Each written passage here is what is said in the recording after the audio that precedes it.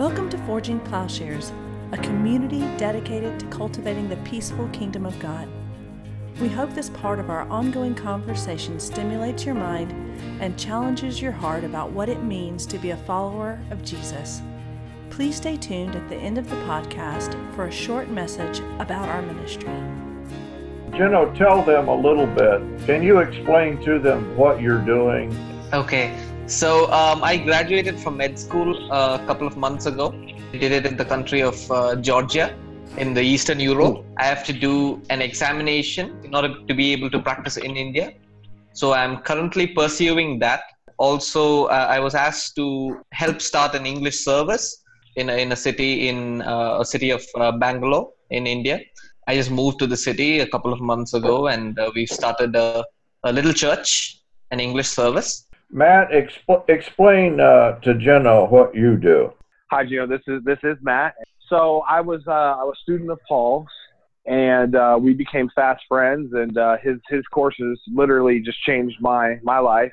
I was very much into theology, some philosophy, and Paul really helped me to. I was just more of like I was just sort of doing some reading and some thinking, but I wasn't living as a Christian. I was just sort of dabbling, in theology and philosophy, and even dabbling in Christianity, which I now realize is truly like an impossibility. You can't really dabble in Christianity. It's like dabbling in witchcraft. It's like, well, you can't really dabble in witchcraft. It's like you're either in or you're out. But Paul helped me to put some really tough things together. The first thing would be, the whole issue on violence and peace and things like that, which I'm sure we'll talk about in due course. But yeah, just our friendship has kind of blossomed over the years. I really just thank God for Paul and for Jason and for Jonathan and for what God has been able to do through this sort of situation where we were all able to meet. So now I graduated from that Bible college. I don't like to use the name, but and then went on to get a master's degree at Lincoln Christian University. And I truly can credit Paul's direction, through my early sort of exposure to Christianity. I don't think that I would be doing the works that I'm doing today if it weren't for an understanding of sort of a holistic vision of what it means to follow Jesus must look like. I'm a nerd. I'm a theology nerd. I love this stuff, and I think that every other conversation is boring compared to, well, there really is no other conversation, right? That was Paul's blog, is there really is no other conversation. Every conversation is potentially theological, right? It's like, I love sports and stuff, but you can only talk about that stuff for so long before it's like, well, this stuff doesn't really matter, Let's talk about the good stuff, You can't see Matt because Matt is all the way in Indiana, and so he's not able to use internet. Now, Gino is in India, where I can try here. Hold on. Oh, that's okay. Well, I'm in the country of Mexico. Had to specify because a lot of people think Mexico, Missouri, but I'm a missionary here in the state of Colima. My wife and I were working on starting several Bible studies, so we can hopefully at some point start different churches in the area. I am doing a master's degree in theology. So I'm sitting in because Matt invited me. We were talking about David Bentley Hart's translation of the New Testament on Facebook. So John was he's been my TA, and he's helped. I don't know if you've noticed, he's helped a lot with the Plowshares stuff we do. I do a lot of podcasts with John. I'm Jason, and I've been working with Paul in Forging Plowshares. Well, we've been kind of together, I think, since the inception, but I'm in Atlanta, Georgia. Not the same as the country of Georgia, but apparently in Georgia our internet is better than in Indiana. So I was sort of wondering, the organization that I work for follows Jack Cottrell's systematic theology. Me following McClendon's doctrine it definitely is very different from that systematic theology. I mean, they would view it as a postmodernistic theology. Is that right? I'm always hesitant to use the word postmodern Okay. Because I think sometimes that for some people you say that and it's not clear Mm-hmm. what you're communicating. And so what I would say about McClendon is that the approach that he's taking fits in with people like Stanley Hauerwas and maybe the post-liberals out of Yale, that it is a narrative approach to theology. The term postmodern, and that, he brings that up in this first chapter. He's describing it, and I think in the way that I like. And that is what he's describing as postmodernism is sort of an opportunity in that modernity is failing, not just theologically, but culturally and in many ways. There are a variety of alternative understandings, radical orthodoxy in England, going back to Barthianism. So there would be several things. I'm almost afraid to use the term postmodern. There are some people using that terminology, especially in what is the emerging church, and I don't mean what they mean when they use the term. And all that I'm saying with any of this terminology, I think there is a return then to a pure biblical understanding. In other words, I'm not relinquishing orthodoxy in any way. I think that modernity, you get this, Jack Cottrell, by the way, was my professor in seminary, so I'm very well acquainted with what he's doing. And his is then, I think, a typical modern theology. If you take the first chapter of his book, he's written a trilogy himself, or the little book, Faith Once for All. He begins then with the traditional arguments for God. And the thing that he's doing is what is always happening it's not even really fair to Thomas Aquinas, because it is a kind of foundationalism. It's resting upon a kind of human rationalism.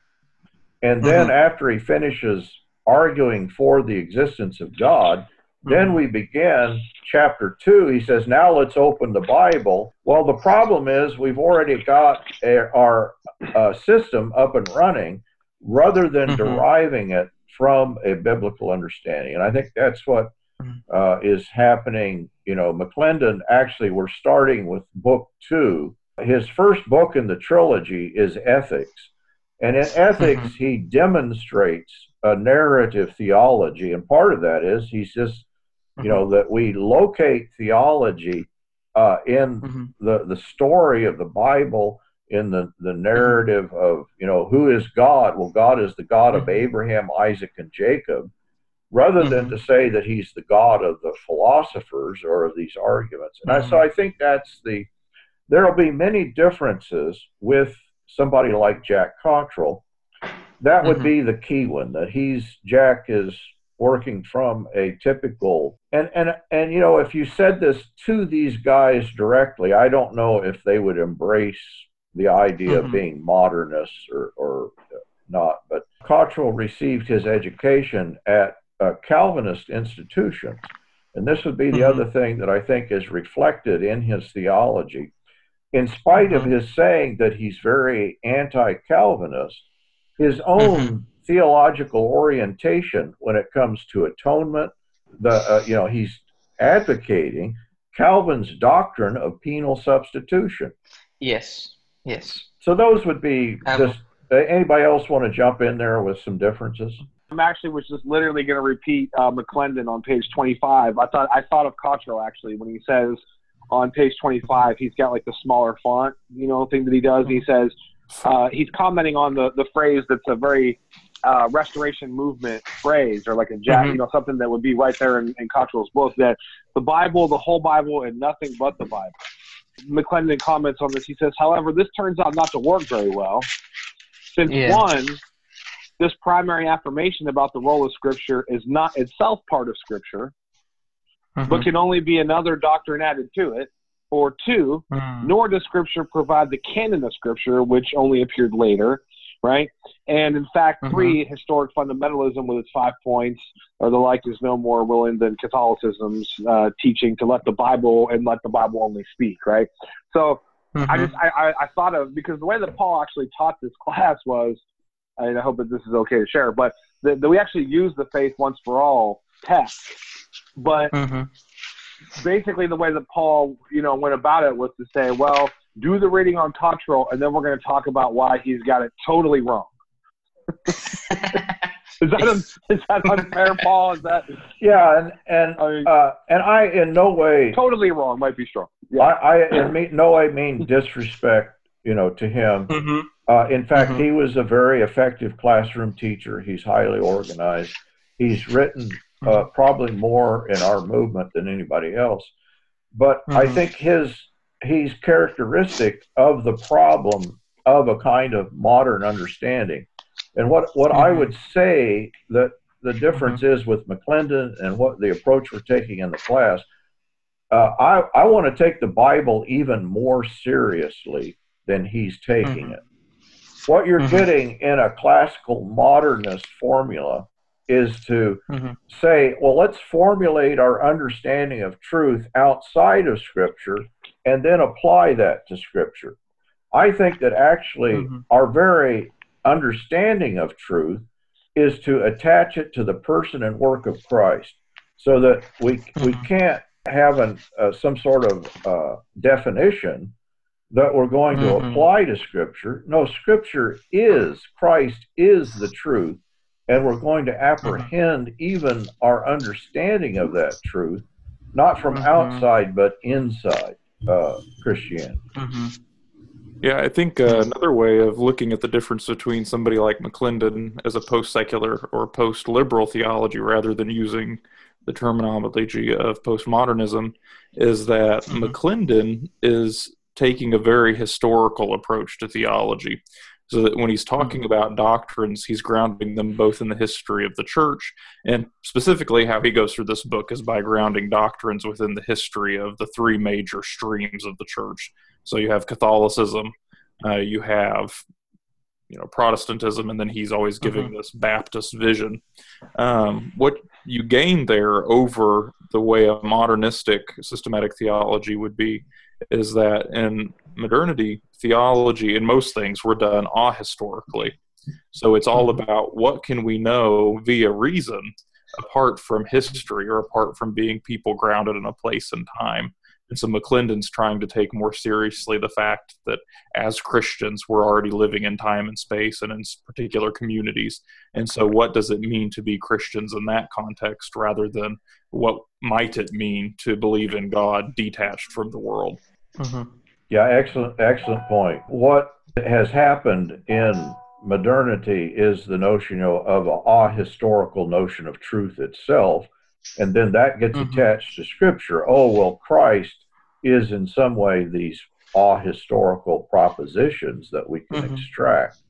But what we really do is we understand who Christ is in and through a historical context. And so, yeah, a historical theology is what's left out of much of Protestantism, but maybe most especially, well, I don't know if the Restoration movement is unique in that. I think it's just sort of the Protestant there in much Protestantism. One of the things I try to tackle when I've taught biblical interpretation, that we all bring a set of assumptions whenever we come to the text. And, there just isn't really any way to avoid that. The fact that you understand what words mean and that you have definitions of words means that you're coming to the text with a worldview. In my opinion, one of the issues that the Jack Cottrell's, when I say that, I mean sort of the typical fundamentalist perspective. There's a sense where we don't really realize we're bringing our own perspective into and coloring our understanding of the text with that pre-perspective. The fact that you start with the cosmological argument in a biblical theology is a prime example of not really realizing that your own assumptions are already coloring what you think the text means when you come to it. I would try to get to some light here. That it's growing dark here quickly. Looks like you're doing the Blair Witch Project. Okay.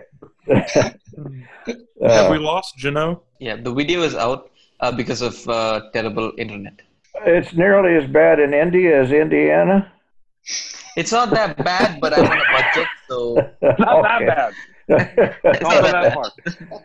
The problem is that as I learn, I constantly will have to keep on referring to Cottrell's understanding and keep on just making sure that I've got a proper stand to explain myself, to the authorities higher above. The beginning of the class is a good place to begin to make these distinctions. But as we get into it and you compare like what Cottrell says about the love of God and God's anger, he pictures those two things as if they are pitted against one another, as if he cannot reconcile, as if there is some schizophrenic problem in the mind of God that is solved with Christ. I think that there is an understanding of God in that. First of all, it's not Christian, if I can, that pictures the death of Christ as if it's addressing a problem in the mind of God. No, I think the death of Christ is pictured, it is the resolution to the problem of sin and death. And so one of the things that as we go through the class, that we'll talk about understandings of atonement, as we've reduced Christianity down to a kind of modernist explanation, we've also reduced the atonement. In the beginning of the class here, the theological project, what is this? In a sense, there may be an impossibility of apprehending in its fullness and completeness the truth of Christ. This is a truth that we live and move and have our being in. The temptation in modernity was to, in some way, encapsulate, own, this truth is like a mathematical truth, like a scientific truth. But the truth of Christ is the world that is constituted for us as an alternative, I think, to the world of sin and darkness. This is the Johannine picture. In other words, I'm saying there's a kind of inarticulateness in the understanding that I'm okay with. There's going to be some points where we have to say, I can't completely apprehend the truth. And so when we talk about the truth of Christ, the way that Kevin Van Hooser will talk about it, that this is a mission that we're on. And as we go on this mission, this is the interesting thing. We've got Mexico, India. You guys are going to come at this with a very different perspective.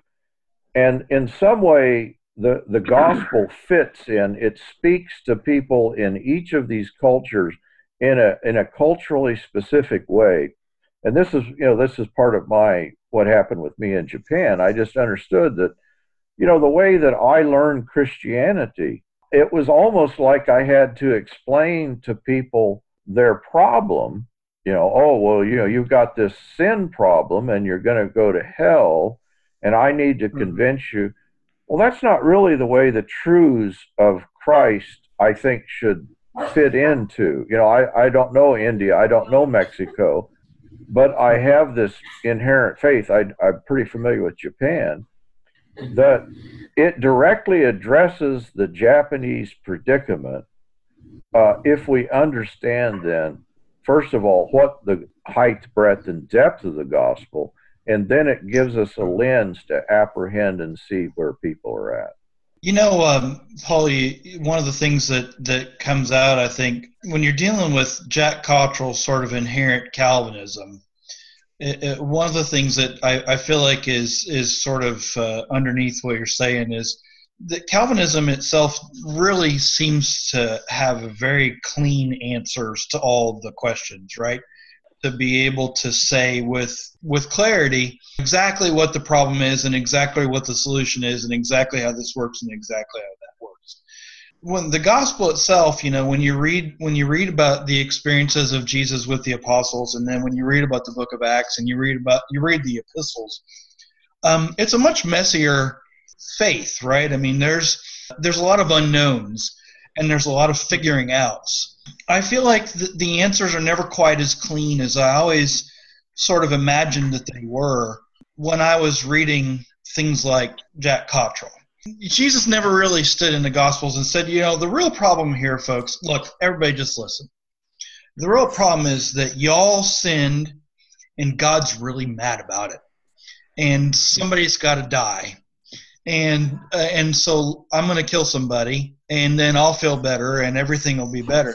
It's not that simple. That it's actually a much more complex set of problems that Jesus comes to resolve. It's a far more robust faith. It really speaks to a lot more of our life than just where we're going to go after we die. You mentioned Van Hooser earlier.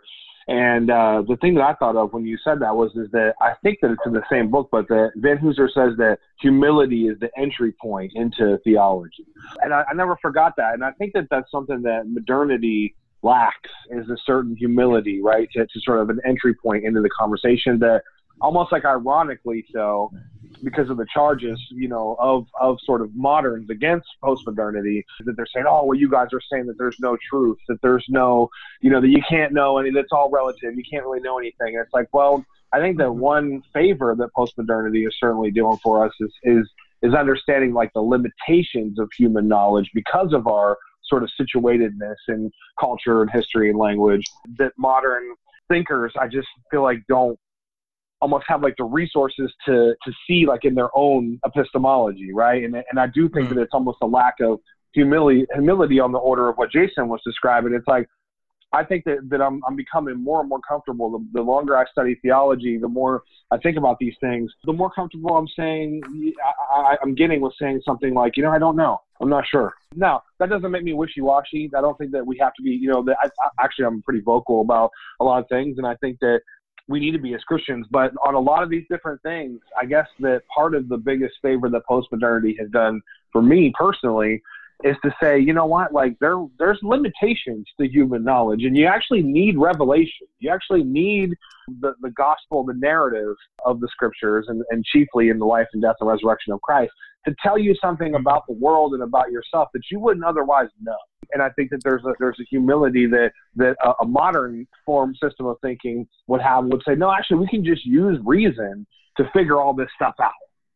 And it's like, no, actually, you can't. Your reason is fallen. Your reason now, is reason a gift from God? Of course. Is reason good? Yes. In as much as it's reasonable, right? As Thomas Aquinas said. But that's all I had to say. But the humility is the entry point into the theological discourse. Matt, you made me think of a lot of things, actually. I've been reading the Theologic, which is the last bit of Balthasar's major work. And he's kind of interacting with Hegel and Heidegger. But the idea in the New Testament, what you get in the New Testament, John's prologue primarily, well, you have Jesus as the truth in John as well, but in the prologue, you have Jesus as exegeting, revealing, communicating the Father. But the idea is, as Jesus, as that revelation, is unveiling or unhiding something. Heidegger tries to do that without ever referring to Christianity and sort of ripping off the New Testament. But then you have, on the flip side of that, so you have truth as unveiledness. On the flip side of that, Balthasar will talk about truth as something that you can depend on, something that, and, he's talking about in the sense that when you enter into truth, you're seeing things rightly. So it's not just a constant unveiling, but it's something that we're able to live in or grow in as well. And the way he talks about, the way he brings that philosophically together in the way that we've already been talking, is that when we're doing epistemology, how can we be sure what we know is what we know? We really also need to be concerned with ontology, because when we are knowing, when we are entering into the truth, if we truly believe that God has ordered things to where everything, creation included, but ourselves, are becoming more and more like Him, we're going somewhere, we're going towards the consummation of all things, then what we know is affecting who we are or our being. And this is Paul's book as well. What's happening in that shift between Romans 7 and 8? Well, in one sense, there's a difference in the way that we know. But in an even greater sense, there's a difference in who we are ontologically, that we're going from being a subject constituted in and through a lie, which has to do with knowing, but also has to do with a false reality that we take as existence or being. And you're exchanging that for a reality constituted by the Trinity, the Father, Son, and Holy Spirit. And that's changing who we are. And Balthasar will stretch the analogy even further in the sense that when we're talking about being in the sense, that being is participating in who God is now. So that, I mean, McClendon will talk about being the community of the now and not yet.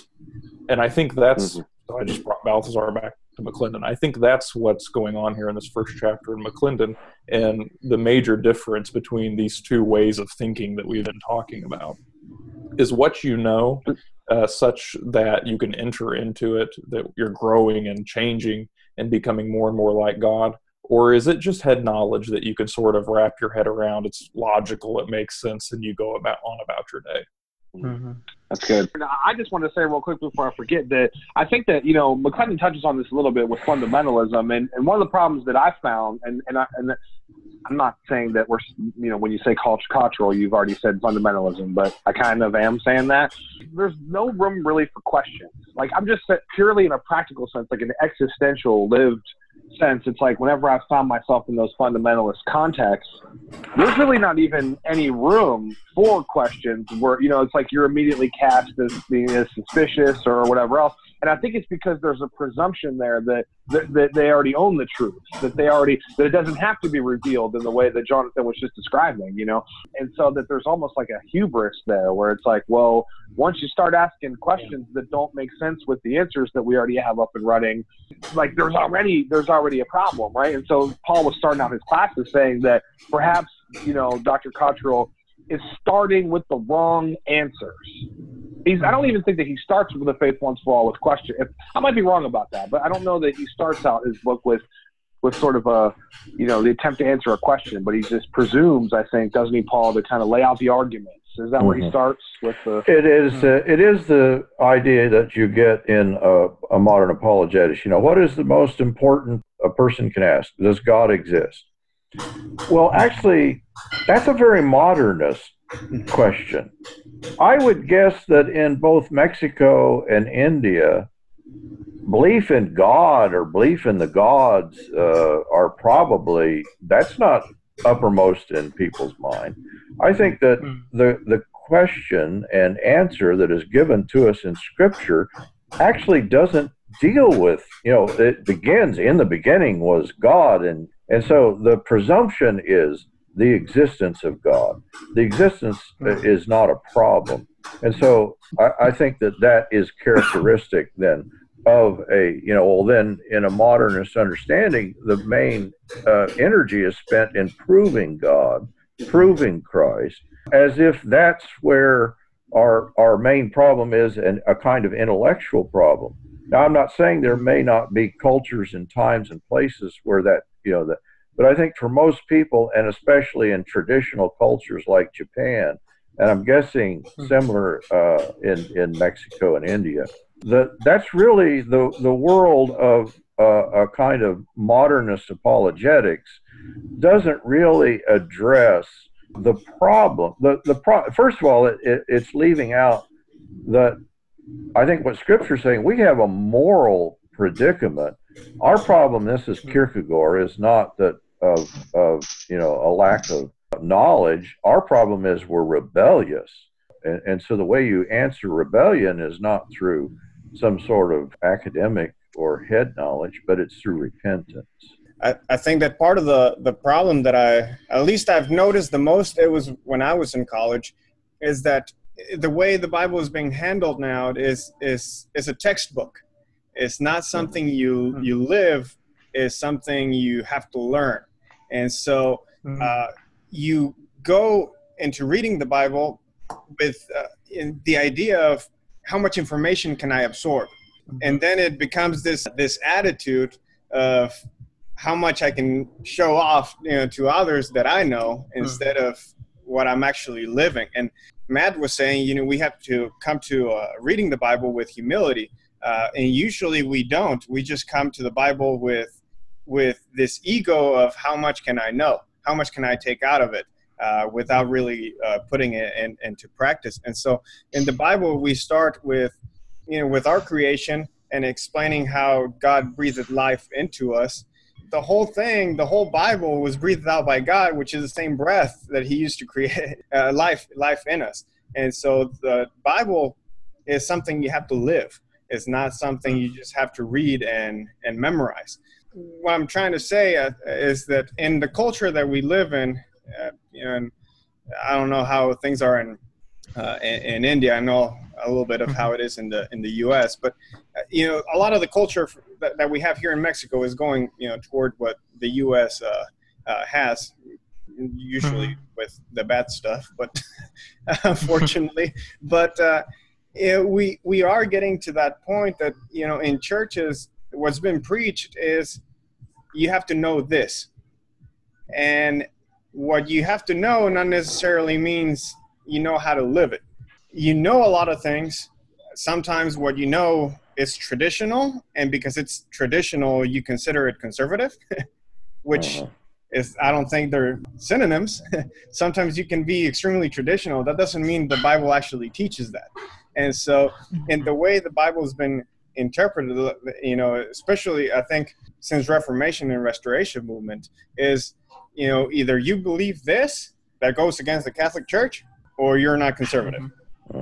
Like Matt said, maybe we're not liberal, but we're asking questions, and the questioning brings you to find out the answers, and there's nothing wrong with that. John the Baptist at one point asked, through his disciples, "Are you the one that was coming?"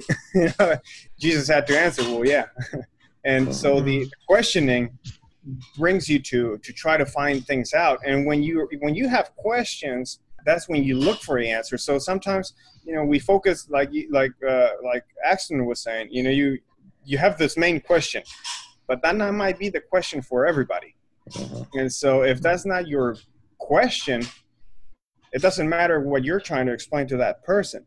So you can, have a whole class of apologetics trying to push that information into people's minds. But if that's not their questions, there's no impact in their lives, and there's no change. The whole idea of living out Christianity stops right there, even though you're pushing a lot of information, because you do not teach how to live. You're teaching this is what you should know. And so I think with the idea of what McClendon, at least from what I'm grabbing from his book, is that you have to put the Bible in its historical context as well. And in the Reformation and even Restoration movement, the Bible became a textbook. It's all the information you can get, but not necessarily what it meant to the people back then. Even though we use those terms when we interpretation classes, we usually point it out that you have to know the geographic, you need to know the history behind it, but we really don't get into that much. And we usually come with our ideas first, and then we're like, well, yeah, back then it also meant this, and it doesn't really necessarily mean that.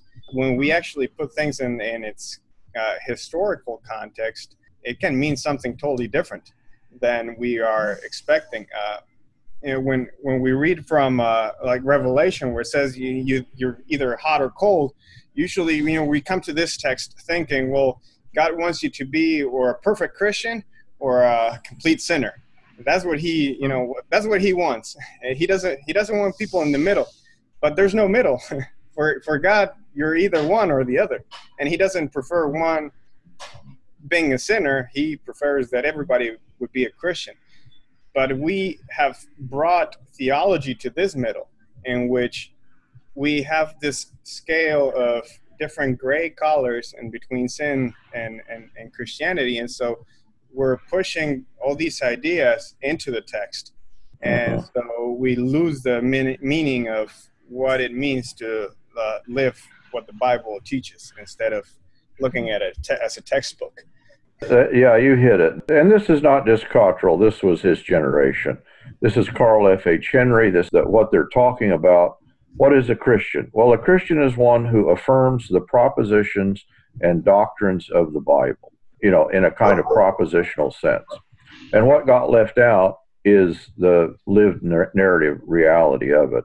As a result, it's a kind of exhausting thing that I think we're up against in the Christian church. It's like that we're always trying to affirm these propositions and continually putting these you got to believe these doctrines, these propositions, when in fact I think the job of the preacher, the job of the missionary, at some level should become, especially in an established church, is, well, we believe these propositions, but now what is it that we're living out? What is the reality that we're engaging? That we have to engage the now of the gospel and apprehend our present situation. And so there's a strange sense that in leaving out a historical theology and imagining that truth is this kind of ahistorical, we also leave out our own present tense apprehension and what this would mean to live this out immediately. That is a sufficient answer. The problem that we face, that I realized after starting listening to the podcasts and reading your blogs, is that I start noticing things, and which challenges basically everything around me, because I think the Protestant faith, the one that Jack Cottrell himself teaches, the Lutheran theology, is sort of keeps you safe from having to deal with the world. And so when you start noticing that, and when you start seeing that it has basically, it's all something, a rational understanding, which you just sort of deal with your head, and you just talk and you argue it out rather than living it out. That sort of that did cause a lot of problem, because there are many decent people in this country. There are many people who are who hold on to their traditions, and they are much better as human beings than the Christians who profess either justification through faith or the Catholic understanding. Even the Muslim, at the end of the day, he still will sell a product that costs $10 as $10, but a Christian has the grace to sell the $10 as $30. That is the sort of situation that we face in India. Yeah. I would never have agreed with this, because I would still have held on to giving all importance to the justification through grace, through Calvinistic understanding, because that was what I was taught, and that was what I believed to be right. And I probably would say, yeah, but still they are not they might be decent human beings, but grace, the argument grace isn't fair, and all of that. Matt and I just participated. Oh, John was there too. We participated in the conversation. Geno, you probably heard it on, who is a better. It was kind of the premise about Gandhi. Mm-hmm. Well, in some way, we have to be able to assert all truth is God's truth, and wherever we encounter God's goodness and God's truth, we have to be able to acknowledge it, that God's grace is at work in all people. If our theology is so narrow that we cannot in some way acknowledge that truth when we encounter it in a Hindu, in a Buddhist, in a Muslim, then it's going to limit our possibility of having a theological. In other words, we need to engage that. Maybe the good Buddhist, this is what I always say about Buddhism, that Buddha asked some really fine questions. Now, I just happen to disagree with some of the answers. So, and I think McClendon's book is generous in this sense of acknowledging the fullness of God's grace in the world. And boy, where you are in India, you're surrounded by multicultural, multi-religious understanding that in some way you can't just say, oh, it's all demonic or it's all of no, that you're going to encounter, as you're saying, and sometimes that's what we're up against here in this country under the Trump era of and I'm not blaming it on Trump, but he is a kind of sign of the same thing that you're saying, that there comes a point that, in fact, evangelical or certain types of Christianity can make people worse than not. Am I overstating it, Jason? No. You always ask me, am I overstating this? And I'm always like, you could say it more strongly. No, These people are crooks. Gino just said that these are Christians who are crooks. Is that not what he just said? Well, Yes, that's exactly what I said. But they're Christian crooks. Well, that's one of the problems that I'm seeing with, and forgive me for the hobby horse that I always like to go back to, is that we've got this idea that the problem is sin, and that sin makes you go to hell, and so somebody took your punishment so you can go to heaven, and it's all just the sort of exchange that happens.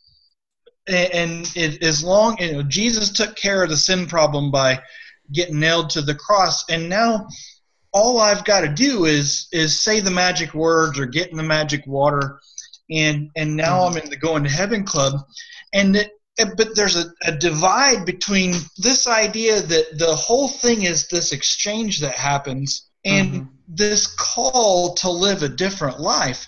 And yet we're finding people who come from different faiths who have discovered some of the same truths that Jesus taught and have said, yeah, treating people well is a good thing. That's really the goal, is that we love one another. Well, if your faith isn't about loving one another, then it's really not godly faith. And so there's a whole nation of folks here. I don't know what it's like in India and Mexico. I've never been there. I know it's like in Georgia, USA, and it's pretty bad. That folks think that they can. I have people tell me, you can love Jesus and still say that people in Haiti and people in countries in Africa are, I'm not going to use the terminology here on our Forging Plowshares course. So if that doesn't bother you, you have to really have a disconnect about what this whole Jesus thing is about, to say, yes, I'm okay with hating my neighbor, but I still love Jesus. What if your neighbor was Trump? I'm still working on that one. Somebody asked me, so have you prayed for Trump lately? And my response was, all of my prayers for Trump are imprecatory. That was the best I could come up with. I think that what you're saying, Jason, is to me it hits perfectly in this context and in church, where I think part of the fault that sometimes we have as preachers is that we teach people the blame game from Genesis, in which, they're like, well, it was the snake, no, it was the woman that you gave me, it was, it was something else, but it's never me. And with sin, we do the same thing. It's not me sinning the problem, it's sin. Sin is the problem. And even though, like you said, Jesus already dealt with the problem of sin, but we still blame sin. We've always blamed sin. We have always blamed temptations. We've always blamed demons, Satan, whatever. But we never blame ourselves for anything. And so we take that part of our responsibility in the problem out of the picture. We forget that, especially in the culture that we live in, we like to always blame others for everything that's going wrong. We in Mexico, we blame, everything that's going on in our country, to our president. But who voted for him? And so, we blame Satan, and we blame temptations, and we blame demons, and we blame, sin. But who brought it in? We try not to, put that responsibility on us. But that's the reason I think that we do not live Christianity out either, because we do not want to take part in that action. God could have saved us with just, like you said, magic words, or even just baptism. And just with simple stuff, he could have saved us really easy. But he wants us to be part of that salvation plan.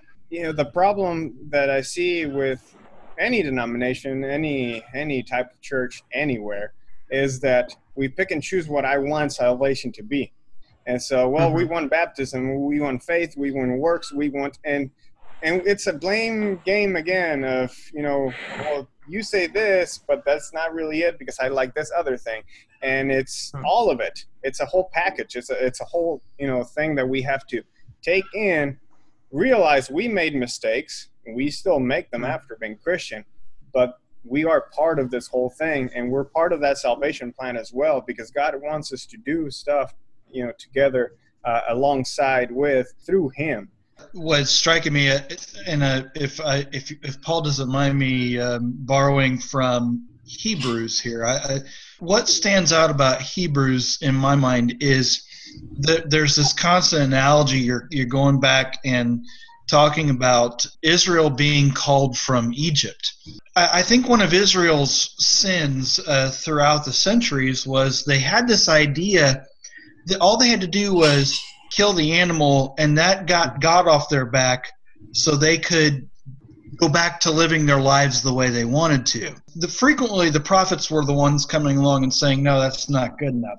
What is it that the writer of Hebrews sort of emphasizes is this whole thing wasn't about giving you all a nice place to live in the end.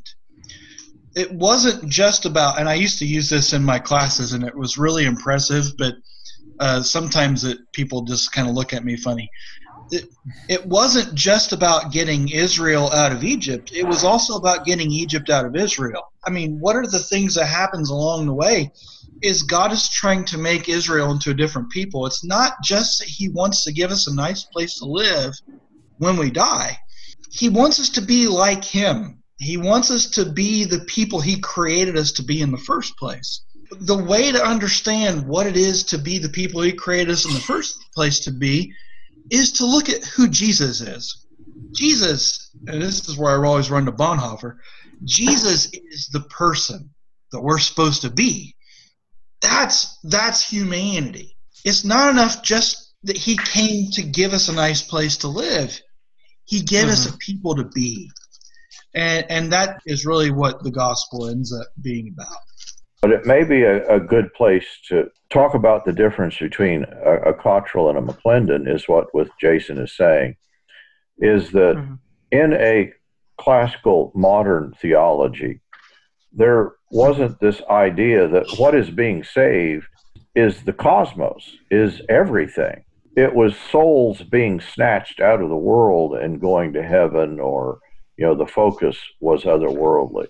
The alternative to that is to recognize that we're being reconstituted as a people, that it's an alternative culture, and ultimately the church then as kingdom, city, all the metaphors that are used in the New Testament, it's an alternative world, that this thing is cosmic, and that salvation for all, in other words, a universal salvation, all things then, Paul says the creation itself is groaning in travail, waiting the revealing of the sons of God. And I think that's what a modernist understanding is missing. No, this has to do with everything. I think that the way that I see it as being raised in a Christian Church of Christ background in India, I believe that we miss out on the gospel a lot. We speak more onto the epistles. I genuinely felt with my involvement in the evangelical churches, or the other churches at least, that a huge part of what the gospel means, I felt like there was something huge that was missing in the way we were being taught. That is the predicament here, is people don't know what to do with the Gospels. They don't know what to do with the life of Jesus. Because, if it's the exchange between the Father and the Son, and that's salvation, rather than this holistic thing, what I think is happening in the Gospels is there is the inauguration. This is John is saying, here is new creation. The significance of the Gospels are that here is creation, recreation being enacted. Here is an alternative ethic, an alternative understanding that we are to become followers of Jesus in a real world sense. So the Sermon on the Mount, Sermon on the Plain, we're really supposed to do this stuff. But what you get in a Protestant or Calvinist or penal substitution is, well, that was for a special time, that was even pre-Christian. We can't be expected to do what Jesus did. And this is sort of ironic in the Restoration Movement. Alan knows this well, both Matt and Alan. Well, all three of you know that. All of you, that the way that it's actually coming out of Cincinnati, there was this focus on the life of Christ, but not like we're talking about. What they're doing with the life of Christ, Lewis Foster was my professor at Cincinnati. So again, it's not due to lack of respect or, R.C. Foster, these guys were great men in the faith. But what R.C. Foster was up against was liberalism, and the way he was combating liberalism was through creating this harmony in the Gospels. And so the main thing that's happening with the Gospels is to show that they can be harmonized. And well, wait a minute, no, that's not the purpose. And right, the goal of the Gospels is not to prove the liberals wrong. I mean, the goal of the Gospels is to articulate the kingdom of God and the way it began, and what life is. I mean, it's the central message of Scripture. It's not about proving the liberals wrong. I was thinking, going alongside with what Gino was saying, that in the Restoration movement, we focus so much on after sin. It's always this is the salvation plan. This is what you have to believe. This is how you get saved. But we do not understand in the churches how Jesus' sacrifice comes to save us, because we ignore the Old Testament so much. Not just life of Christ, not just the Gospels. We ignore the entire Old Testament. For a Restoration movement type of church is always the New Testament. The church starts in the New Testament, and so this is pretty much what you need to learn. But if you do not learn or understand why they had to make sacrifices in the Old Testament, you're not going to know what Jesus' sacrifice means at all. When we usually teach in Restoration movement class type of classes in that environment, it's like watching a movie that's already halfway there. And so, we start the movie halfway there, and it's like, oh yeah, we started with Jesus' sacrifice. Oh, he died. Why did he die? I don't know, but he's dead, and we're good. And we just don't understand the whole thing. We come to books like Hebrews, which brings the whole movie together. It's a whole summary of this is how it works. This is why Jesus' sacrifice and resurrection saves us. But we just don't understand it because we ignore most of that. Most of our sermons are always Paul's epistles, and that's about it. And that's the other thing that's coming through with Richard Hayes and others, that, well, what's taking place in the Gospels, to understand who Jesus is, apart from understanding it against the background of the Old Testament, I think is part of the reason we don't know what to do with the Gospels, as Alan is saying. And so it's almost like we've got we've got this stuff that Jesus said, and this is being mined by several people, N.T. Wright and Richard Hayes and others, McClendon, that there is this new appreciation then for the echoes of the Old Testament and the New, that it's just filled. To imagine that you can understand the New Testament apart from the idiom, the micro echoes as well as the macro echoes, that just the very language is to be understood against the background of the Old Testament. So I think part of a narrative theology, you have to get the fullness of the narrative. I think that's something that sounds like, oh, that's brand new. Narrative theology's been around just in the last half of the 20th century. But really that view is more concurrent with what the early church took Scripture to be, which was Jesus crucified, preached from Israel's Scriptures. And then those writings of the apostles got put together into what we eventually call the canon, or the New Testament canon with the Old Testament canon. But Scripture references more than just the book. It is Jesus being preached in a prophetic way. And I think that's the appreciation, pulling the the meaning of the New Testament from the Old Testament scriptures. And I think that it's McClendon that gets into this. Doesn't McClendon start to talk eventually about Jesus as the truly human one? Of course, we focus on the divinity of Jesus, but as Gino was saying, it's like, well, so you get to Paul's epistles, and you kind of, well, what do you need that whole life of Jesus stuff for? We already have all this other stuff figured out, right?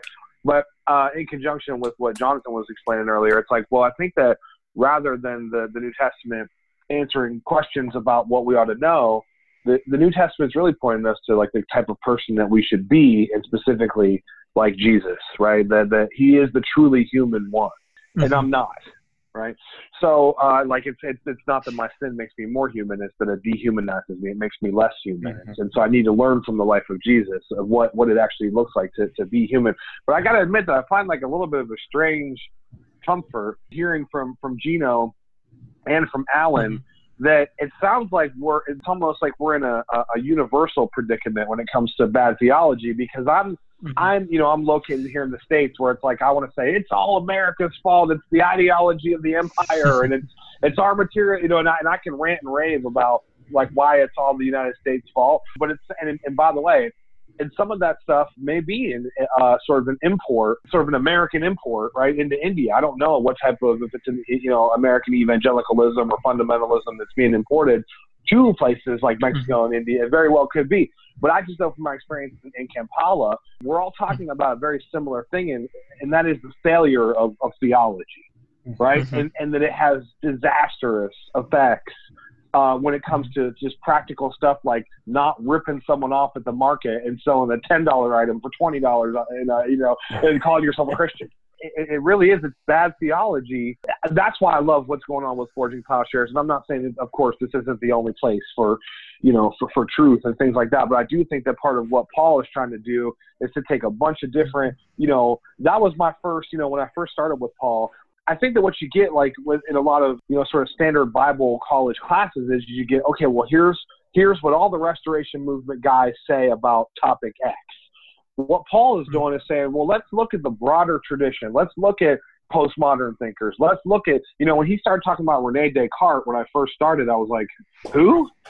What are you talking about, Rene Descartes, right? And so it's like, so what Paul is doing is giving you a history of philosophy and doing a history of theology and things like that from not just one singular viewpoint, but saying, let's look at the whole tradition.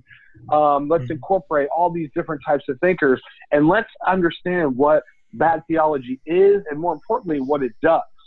And so we see it here in America, and we see the sort of the abject, it's so obvious, sort of like American fundamentalism's just failure.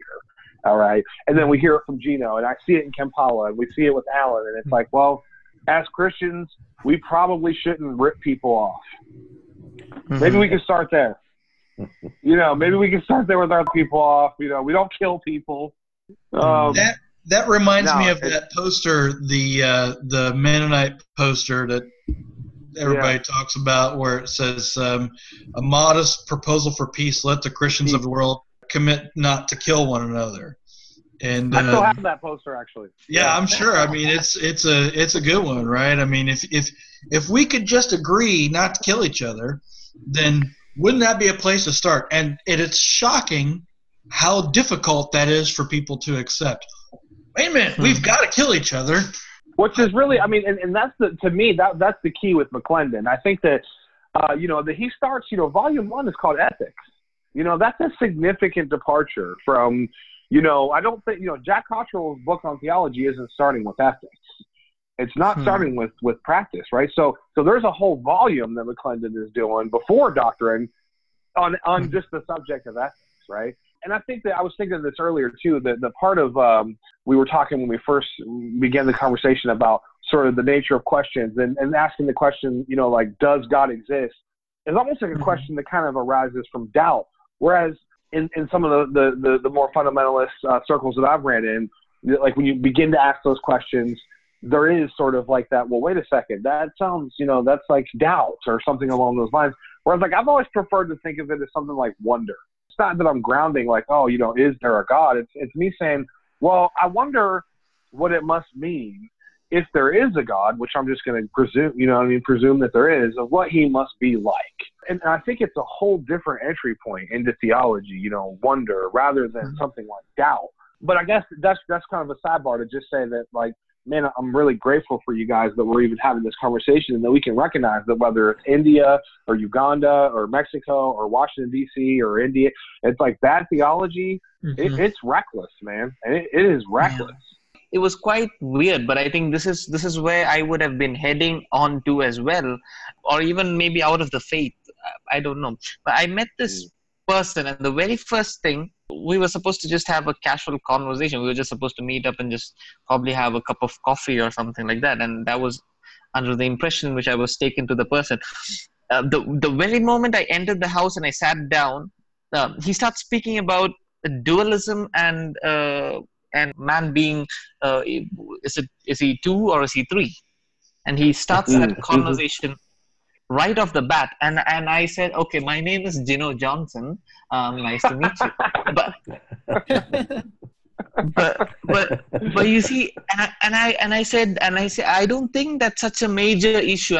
Maybe I'm wrong, but I said I don't think that's a major issue, at least not right now. But he was, just going into it. But he was a nice person. He was a nice person. He was very much, I think that's what he understood theology to be. I think that's what a modernistic understanding is, to just have these systems in your mind, to have the best arguments to present to anybody at any time. Exactly. That's why I think that that's why we had to have humility. You know what I mean? Yeah. Because I know that I was at that point, you know what I mean? Where it was like, I already had my system up and running. I already had the answers. What I really needed was a little bit of humility, you know what I mean? To kind of go, maybe I'm wrong, just on a bunch of different issues. I think that we can begin to characterize both bad theology, false teaching, heresy. I would again say that's a Jack Cottrell problem, that it's going to always take the shape of a dualism. That in some way that our characteristic failure of understanding will be to then fall into various forms of a dualistic understanding. It's not just a Jack Cottrell problem, that in the end he's a dualist. Yeah, no, I was thinking earlier when we were talking about sort of how we approach theology, and strangely enough, I started thinking about Socrates. And, when you start thinking about, right, it's like, so there's the one way to do theology where it's like you walk into the guy's house and he says, let me tell you about the tripartite nature of the human, and then let me sort of lecture you on that. Or you can be someone like Socrates who, in my opinion, sort of brings like a humility to the whole thing, where he just says, he asks questions. It's difficult to have a conversation when someone's lecturing you. You know what I mean? But it's a wonderful thing to have a conversation when someone's asking you a question, and you can try to, work your way through, and then you kind of say, well, what do you think about that? Right. And you kind of have a conversation. How are you finding McClendon? Yeah, everybody seems to be doing okay. Yeah, it's pretty great. Oh, it is, because everyone sort of has these questions where they're like, okay, I know my systematic theology says this, but I still have some doubts about it. But what they don't realize is there's a vast area where you can dwell into, and which is basically the heralding of a new age, which is exactly what James McClendon does with this theology. And so that really, in that sense, it's really great. I think of what's usually just known as the post-liberals, but really just as far as American theologians in the last 50 years, he's done something that's both systematic, but, it's systematically unsystematic. So it's a very well put together theology. You're getting things like you might from Hauerwas, or, even going further back, Lindbeck and Fry. But to my knowledge, even Lindbeck did never write any kind of systematic theology. And so what you're getting in McClendon is all of this coalescing into 3 volumes that you can actually get through. Whereas Hauerwas, it's just essay after essay, and you sort of have to put things together. And so I think he's invaluable in that sense. And Stanley Hauerwas himself, who is, of course, much better known, says that McClendon's 3 volumes are some of the best systematic theology books written in the last 50 years. So I think something that McClendon does for us, too, is he gives us a little bit of a nice background on a lot of different other thinkers. So he'll sort of expose you to a lot of different, again, like, so in something like, and not to pick on Cottrell, everybody is indebted to, I mean, Cottrell is, he's doing what he's doing, but I think he's just kind of giving you one sort of vision. Matt's right. McClendon is well-read, very well-read, and that shows in the book, so it's a lot of exposure. McClendon was actually, along with a guy named Miroslav Volf, he has a book called Exclusion and Embrace, and that was kind of like my first exposure to more of like an academic systematic theology that was kind of higher level than just something like at a Bible college that you would, like a normal textbook, for theology. But it's been really great because since McClendon was one of those first guys that I sort of dealt with, and then everything that you read subsequently to that, right, as you make your way through an undergraduate degree and then a graduate degree, it's really awesome to kind of go back to the beginning and kind of read McClendon and go, wow, he's got a whole lot of stuff, that I'm kind of like revisiting McClendon going, wow, this guy has a whole lot, right, I think, that we went on to sort of confirm through all these different thinkers from Aquinas to Kierkegaard, all the way through, right, into 20th century thinkers. It's like, it's nice to return to someone like McClendon and go, man, he was saying something before I even read all those other guys. I don't know if there's anything else like it. I mean, Paul and I talked about that before the class. We said, well, is there anybody else that, you'd want to start a theology class with? And honestly, when it comes to like a systematic book on systematic theology, it is, I mean, it can be a little dense and it can be a little difficult, and you got to kind of learn his language and his style. But once you do, and you kind of almost get used to that sort of way of writing, you start to really recognize the value of what he's doing. And Gino and Alan, both, I'd say this, that, the third volume is Witness. And in Witness, he has a full-bodied appreciation, I think, for guys like yourselves that are you're working in a multicultural situation, or that McClendon, the theology that he's working out is one that is going to, I think, be able to give us a full-bodied appreciation.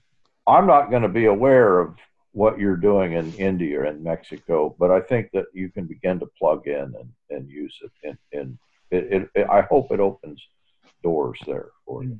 So. Oh, excuse me for one second. Is that a monkey behind you? Do I have that right? Yes. Joelle has been teaching Chinese students English, and she set up my office as a kind of classroom, and they're often small children, and so she uses the monkey to, the monkey will say something, and so she's got all kinds of classroom material in there. Okay, I think I see Raggedy Ann there. I'm not sure if that's a whale or a shark or something there, but finish your MD. You're done with that. Yes. So you're studying for that so you're studying all this theology stuff on top of the medicine. Yeah. That's pretty awesome. Yeah. And you never sleep, apparently. Yeah. I've slept enough in my life. That's wonderful. Sleep is the cousin of death. All right. Good night, everybody. Goodbye. See you guys. Good morning.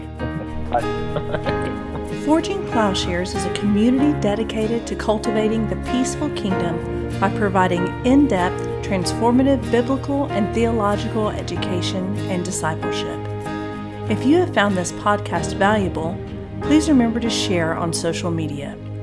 If you have questions about what you've heard, or if you'd like to learn more about how you can get involved with Forging Plowshares or even support this ministry financially, please visit our website, forgingplowshares.org.